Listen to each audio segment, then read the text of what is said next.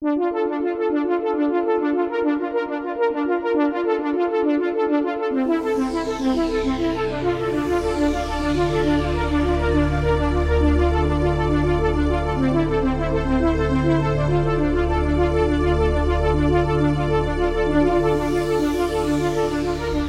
and welcome to the Robert A. Heinlein Book Club. And in this episode, we'll start our material on Heinlein's work from 1953. And I'm sorry for a little bit of delay in uploads. I was kind of finishing up the end of the semester, so everything was kind of slowed down for me. But now I should be able to move on through the next few years of Heinlein's writing without too much trouble. Specifically, we're going to have 4 episodes in our look at 1953. There'll be 2 episodes on Starman Jones, then Project Nightmare, and then Skylift. And that, I believe, is it. Yeah, I think that's it.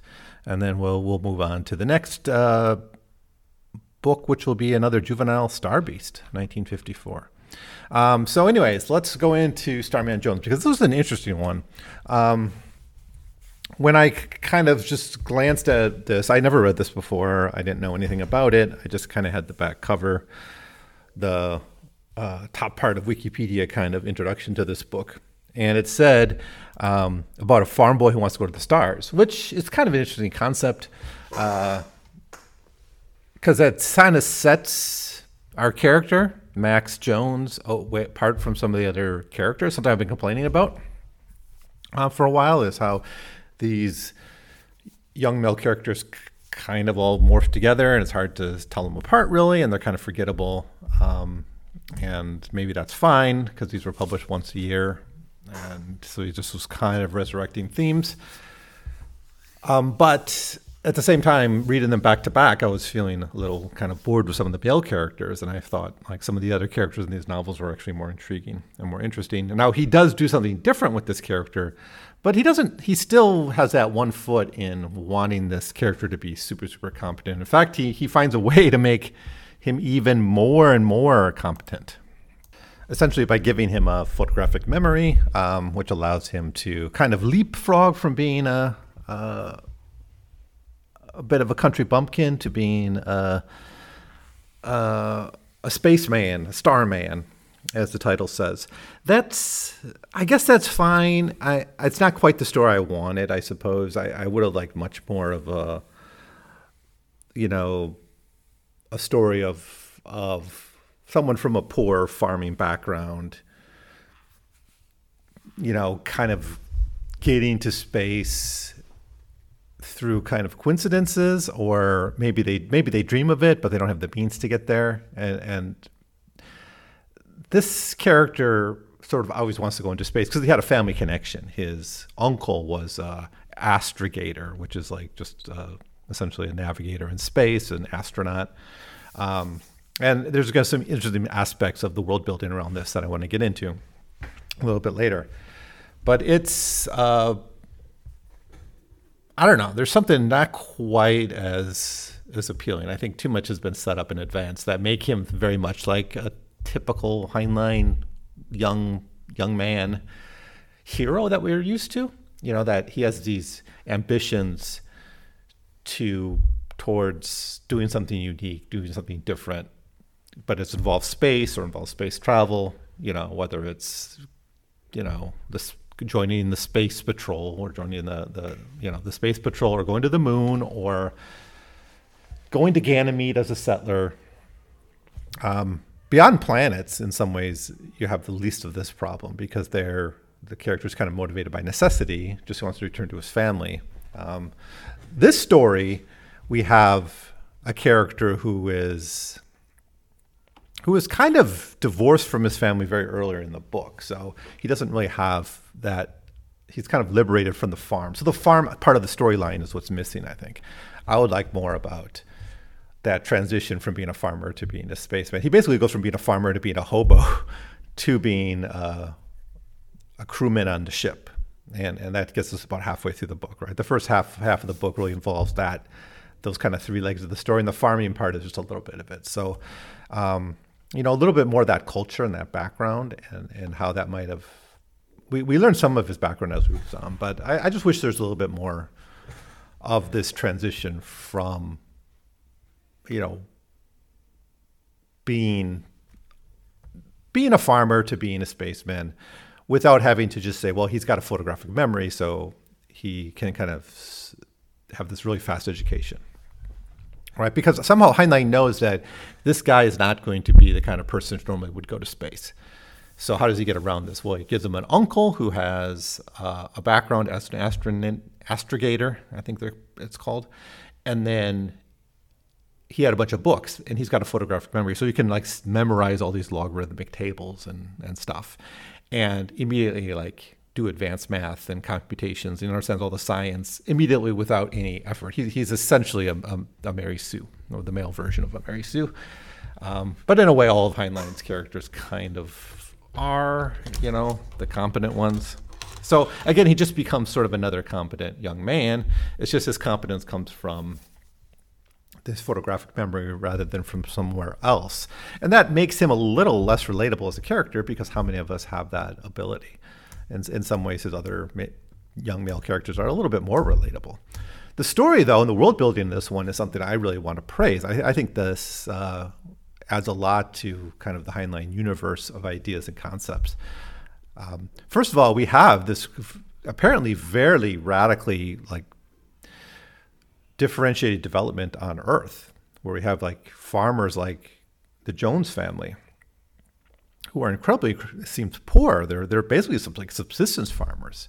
I think there's one line that he grows the food and has a little money on top of that. And his father has died, and he's living with, I think it's his stepmom at the time. And his stepmom, he's taking care of the family, supporting it, running the farm, doing the cooking. He's a better cook, and all that. And that's all this is farming life. And that's how we're introduced to the character. But it seems to be pretty much a subsistence agricultural life. It doesn't seem to be high-tech farming. It's not like what we see with Ganymede even. It's almost 19th century in the feel we get of what that life is like on the farm. In the sense, it's not really even market agriculture. It's like subsistence agriculture, as I said. So, but then you have faster than light travel. So we essentially, for the first time in any of Heinlein's books since, I think, Methuselah's Children, have FTL. There's not many examples of it. Heinlein tends to avoid it, and I think that makes his work good, because he's really often talking about that first voyage into it's what that jump you get from our time to Star Trek. He's interested in the time before, where we're just venturing out little bit by little, but you don't have faster than light that'll just jump you to another planet where you can see animals, or aliens. You have to interact with other civilizations. You have to deal with the solar system. And yeah, he does put other civilizations in our solar system and give humans interactions with them and things. But colonization faces a slow process of Venus and Mars and the moon, Ganymede, step by step. Here we have FTL, so they're jumping out to other stars already. And we saw that with Methuselah's Children, and we also actually saw the development of FTL in that story. But I think that's the only other example I know of from that I can remember. Maybe in a short story there's some, but it's not much. So that sets this book aside. But it even highlights this differentiated development we seem to have between Jones's family and upbringing and the rest of Earth's civilization. And, if that's the case, that's something to really interrogate, although Heinlein doesn't really get into that much. Although it does seem there's a lot of vagrants, and there's kind of an underclass that's hinted at. So those are some of the themes I identified in the first half of this book. So anyways, he's in Arkansas or Missouri, someplace like that. It's Cardinals country, St. Louis Cardinals country. So I immediately have to perhaps dislike this character, but I come to be fine with him. He's not my favorite character in the book, though. In the very first page of the book, basically, he gets news that his mom is remarrying, and there's a new stepdad. What's his name? Anyways, I already forgot that guy's name. Doesn't matter unless he comes back later in the novel, which I don't think he will. He comes in and marries his stepmom and says, I've sold the farm and we don't want you around anymore. Basically kicks him out after selling the farm because like, we're going to go be city folk. Now, apparently he got a lot of money for it because this whole part of Earth is being like redeveloped or gentrified or in some way where it's going to just maybe some government project, I think it was. So there was news. This is really like the Gilded Age, if you read that book by Mark Twain, where there's like land speculation and there's corruption about knowing where the government's going to build their base. So speculators were buying up the land and paying a lot for it because they know they can like force the government to give them like higher than market rates for it. And this man who comes in and marries Max's stepmom gets apparently 5 times like market rate. So anyways, the farm's out of his life early on in the story, and he decides to just run away and go his own way. And he doesn't really have a clear ambition. We know, or we learn later on, I think, that he kind of wants to go into space because he has his uncle's astrogation books. That's like a key plot point. Is he's got all these books with all these charts and details, and he's memorized them because he only has to read something once. Why does he have to bring the books then? And that actually is a point that's brought up later on in the story is like, well, he does sell them back to the guild that runs the astrogations because it's like trade secrets that he's not supposed to give away. But he actually had it all memorized anyway, so it doesn't quite matter. But he brings them with him, and he just kind of is setting out on his bike. And he ends up running into like a hobo, essentially, named Anderson. But he seems to have different names, and he went by different names throughout his life. And he's a bit of a shifty character in a way. And like sometimes he'll tell stories about like how dangerous space is or how fates can affect people. At one point he talks about like, a deserter who,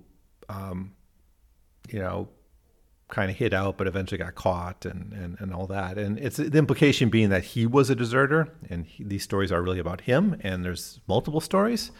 But his first meeting with him doesn't go well because he basically gets robbed by this hobo, and he has to go on. And he goes on, and he eventually runs into some like truckers, some Teamsters, who, one Teamster needed a second driver. But even though Max can't drive, he could like be there as the official second driver, and they could get the load to space Earthport where he needs to go and where Max wants to end up because he's interested in space. So he decides to go along with this job, which basically involves just sleeping in the truck and then helping them unload it at Earthport and helping them get through these regulations. But let's stop there because the Teamsters are a major force here. And more than that, we have the guilds. So this is, now it seems that's the case for farmers. There isn't like a farmers association, although we can imagine there's some kind of grange activity. This is all kind of very mid-20th century kind of looking at what the future might be. And I think it's not a bad vision to have. I think, if we're going to learn anything from the Middle Ages, I think the guilds is something maybe we can learn from, where you had worker-controlled businesses. Yes, they're very hierarchical. Yes, they sometimes passed membership through families. Yes, sometimes they oppressed journeymen and apprentices. Lots of bad stuff. Not exactly democratic, but at least it was a model of worker-owned management or worker-controlled management and ownership from the Middle Ages that, maybe we can learn from, right? I think that's the case. Just like Greek democracy would be something we can like learn from but not want to replicate because it was horrible. It wasn't actually that democratic, but there might have been principles there and ideas that we could think of. I still think the polis idea where people's political loyalties would be tied to a city and not to like a nation. Like I still think that's a kind of fascinating idea, and that's something we could learn from the Greeks. But obviously, we wouldn't want to replicate Greek democracy in full with its slavery and foreigners not having any say and women not having any say. Obviously, that's not a good model. In that sense, I think the guilds here show maybe and obviously this isn't new. There's plenty of science fiction that talk about guilds and guilds controlling it. And I think it's an interesting idea too, is because as technology makes work require more education. Right? Now, we haven't seen that yet in our world. In fact, union membership is still very low, even though higher education rates are up. But, if you look at where unions were strongest historically, they tended to emerge first in skilled workers and not so much in unskilled workers, because unskilled workers could be more easily replaced. Skilled workers, not so much, so they had more clout. And therefore, to organize unskilled workers, you needed industrial unions, which are less like guilds. But we can imagine if you have more and more of the workforce highly educated, and therefore more necessary. And this is running contrary to the narrative that we sometimes get of automation taking away jobs. It's like maybe we're just going to have more high-tech jobs, or jobs that require more education, or jobs that require more sophistication or more intellectual work. Now, in theory, the theory I'm kind of positing here is that those people would be more likely to be able to form strong guilds because they could withhold their labor, and that could be devastating for the economy, right? Like just a few industries going on strike, or even a few in the right factory, like one guild going on strike, could shut down the industry, right? And that seems to be the case in the novel we have here in STARMAN Jones, where like on a ship, you have like 5 different guilds, and each guild, without that guild functioning, the whole ship can't work. So you don't need a general strike, you just need a strike among 1 or 2 of them. So you're going to get a lot of political power and a lot of economic power in the guilds themselves, to the point that they're essentially autonomous. They have their own rules. They have their own hiring mechanisms. If you want to get into the guild, you don't apply for the company, you apply to the guild. And it seems the guild is contracted to the ship or to the employer in whatever industry. And it's not just the Teamsters, it's a lot of other industries seem to be organized by guilds. It seems to be the whole economy here. And so that's what's keeping Max Jones kind of out of anything once he becomes a hobo. But then I wonder if this is also creating that very, very divided development we see, right? Where if you're not in a guild, you're kind of marginalized in some way. So you could be a farmer, maybe you could be like Anderson and just be a hobo. And Anderson used to be in guilds, but got kicked out. He was in the Marines for a while and he was a deserter from that. So it's like you're either in or out. You're either in the guilds or you're outside of them. And that seems to be a division between that. And so Max's job is to somehow try to get into the guilds. And Anderson gives him advice on this. So once he gets to Earthport, he runs into this Anderson guy again. And the guilds track him down and see his astrogation books and force him to sell them. They don't just seize them. They force him to sell it because he said, my uncle had it, and his uncle was good standing in the union or in the guild. So they buy the books from him, kind of to protect the trade secret. But that doesn't really matter because this is about the time of the story that Max reveals. He has the photographic memory. And Anderson's like, well, with that ability, we can maybe do some things. So first of all, you might have the abilities to move up in like even the astrogation guild. And that's where this is going, right? The book's literally called Starman Jones. We have the family connection. Now, Jones here doesn't have a father. He has an uncle that he wants to emulate and follow. So, there is still a father figure. Although, to be fair, like Heinlein doesn't really do that. I mean, he very rare. I think in none of these juveniles do we see the young man following in his father's footsteps directly, right? They're always stepping out in some way.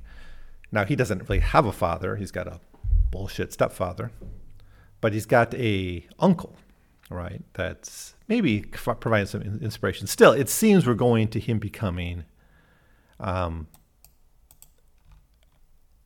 astrogator at some point. What that's going to look like or where it's going to go, who knows?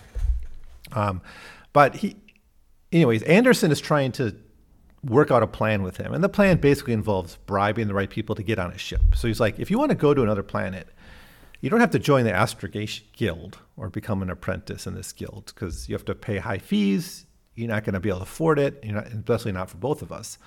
But if you're just a crewman, if you just get in one of these other lower level guilds that don't require quite as much to get into, not as desirable of a job, that's not going to matter because once you get to another planet, you can jump ship, and maybe they'll find you, maybe they won't, right?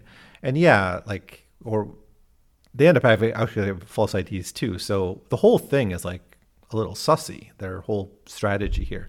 But the whole idea is once you get on a ship, the worst they can do is kind of kick you off somewhere else, and then they can kind of just repeat it. It's very much this kind of vagrant idea where you just kind of go, maybe at worst we go town to town.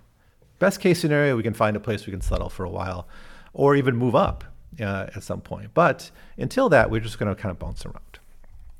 And that's what they get. And so now all this happens after he goes to the guild and asks the guild representatives for basically inheriting his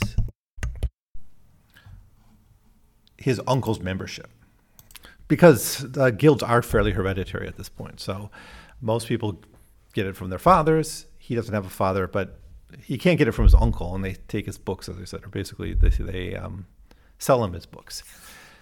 So he's kind of kicked out of the guild and doesn't have much hope of moving ahead. So he runs into Sam again, Sam Anderson. And Sam Anderson basically says, well, no, we're gonna join in. We're gonna go in the Steward Guild, which is like the losers guild in many ways, but because of his photographic memory, because of and through their means of getting like fake IDs and stuff, they're able to get into the Stewards Guild, which is an easier path for them. But the whole idea again is just to get on the ship. And they join in, and it ends up that his job is to take care of the animals on the ship, which are just the pets of the passengers. Now, it would be kind of cool if there was actually like transporting animals to other planets and having a bit of a Columbian exchange sort of thing going on. It's not quite what we get, although I'm sure, there's ecological consequences for even these animals. But there are these just the pets of the passengers. And there's a whole discussion here of like how the crew people, and especially the stewards, aren't supposed to interact at all with the passengers, who are usually really high class, and they look down on the crew. There's not supposed to be much fraternizing, and there's very much a hierarchy between the guilds and the hierarchy within the guilds, officers and low-level members. It's all pretty well laid out, and I think that makes this book rather enjoyable. But anyways, he's taking care of the animals. That's his job. And that's when he runs into Ellie Coburn. Ellie Coburn is the owner of one of these pets, and she's a young lady about his age, about Max's age, and she's not described as particularly pretty, but Max and Ellie nevertheless end up as friends. Now, I only mention that she's described as not pretty because Heinlein makes a big point of it, and Heinlein usually has his female characters be fairly good looking. Knockouts in many cases, but especially in his adult fiction. Not here, which I think is good because we can see a relationship develop between them, these two. You kind of see where it's going. You're going to guess that these two are going to end up together, but they're a little star-crossed because Max is a lowly steward on a ship and low-level steward at that, and Coburn's a passenger, which means she's like of the super elite. In fact, it turns out that she's the daughter of a diplomat from another planet. And they become friends, and they interact through this spider puppy, which is kind of an intelligent alien pet that she has, and that he's taking care of, and it can talk, and it can kind of parrot back statements and things. And they start playing chess, and she would come down to like the lower decks to come down to visit the spider puppy and play chess with Max. Now, Max is, Max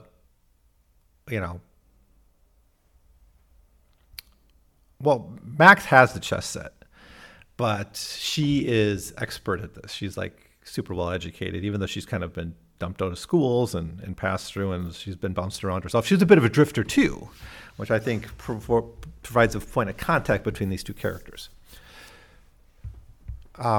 But she's in some ways much smarter than he is. He's got this eidetic memory, but she's apparently got this very strong strategic mind because she could beat him at chess, but she doesn't.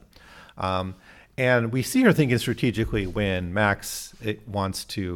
she tells Max, like, well, I'm not going to go down here anymore to see you. I can't, but we could just meet like in the normal crew or like the normal areas of the ship, right? Like the lounge. And Max is like, well, we're not allowed to go there because he's memorized the rules. He knows the rules by heart. He thinks through the rules and he can recite the rules. And he's like, I'm not allowed to do that. And then she's like, well, sometimes crewmen are interacting with passengers. And then Max says, well, those are officers. They're not like people of my rank. And she's like, well, there's always a way around this. But she's thinking strategically. He's thinking by the letter of the law. And I think that kind of contrasts these two characters pretty well. And I think this almost gets us halfway through the book. There's maybe not quite, but there's a lot in the middle of the book, which is just them on the ship. So I'm not quite sure where the ship is going. I assume they're going to get to another planet and have some adventures on Halcyon, which is an interesting name for a planet. That's where they're heading. And then I assume at some point he's going to enter into the Astrogators Guild. That's what I predict. And maybe he'll marry Ellie or end up with a relationship with Ellie. I think that's where it's going. So anyways, my overall thoughts so far in this book is that it's doing something different. Each of these juveniles does do something different. I've complained sometimes of the repetitiveness, but I do admit they're all really distinctive. You don't forget the books. Like 20 years from now, if someone mentions the Rolling Stones, I'm going to have like an impression of that book, even if I never read it again. Or Space Cadet. I may not remember the characters, or I may not remember the characters' particular features, but I'll remember like what's core to that story. And it's striking how kind of memorable and distinctive these books are. They're not like some of like mystery stories or like those Continental Op short stories from Dashiell Hammett, if you read those, where each story is kind of different. It's got a different plot, but they all sort of merge together. These are all, they really stand on their own. Kind of like Philip K. Dick novels in that way. And I think that's good, even though I think the characterization is never very strong. And once again, we have a novel where a secondary character, in this case it's Anderson, is the most interesting person we're given. Like actually Ellie Coburn, is more interesting than Max. Max just has a photographic memory, and he's a little he just sees things very kind of two-dimensionally. Even though he talks to her about like folding space and how FTL is possible, he understands that scientifically, but his whole approach to life is very kind of one-dimensional, which is surprising. He does play that cubic chess, I think they call it, or what's the name they give for it? It's kind of like, it's three-dimensional chess, but I think they at one point called it like cubic chess because it's 3 dimensions. Or space chess. Maybe it was space chess, meaning 3 dimensions rather than like 2-dimensional. But anyways, interesting stuff. The other thing I like about this book is the thought that went into the guilds and the world building in that aspect. And I think it does provide a vision for maybe how a more technologically sophisticated society may manage something like worker power. Maybe this is an ideal, obviously. There seems to be a lot of people excluded from it, and you have to kind of beg and scrape and claw to get in. Once you get in, it's kind of luxurious, and you're kind of golden as long as you don't get caught doing something wrong or deserting like Anderson does. So anyways, pretty good. I don't know. This might turn out to be my favorite so far. We'll see how it turns out. Yeah, it's going to depend a lot on how everything's wrapped up. But so far, I'm really, really impressed with this one. I wasn't necessarily looking forward to it, partially because I didn't know anything about it, but exciting stuff. Exciting to read a new Heinlein novel and to be pleasantly surprised and not be annoyed by him, because he is so annoying sometimes. So anyways, that's it for now. Thanks for listening. I'll see you next time when I'll finish up my thoughts about Starman Jones. See you then. Bye.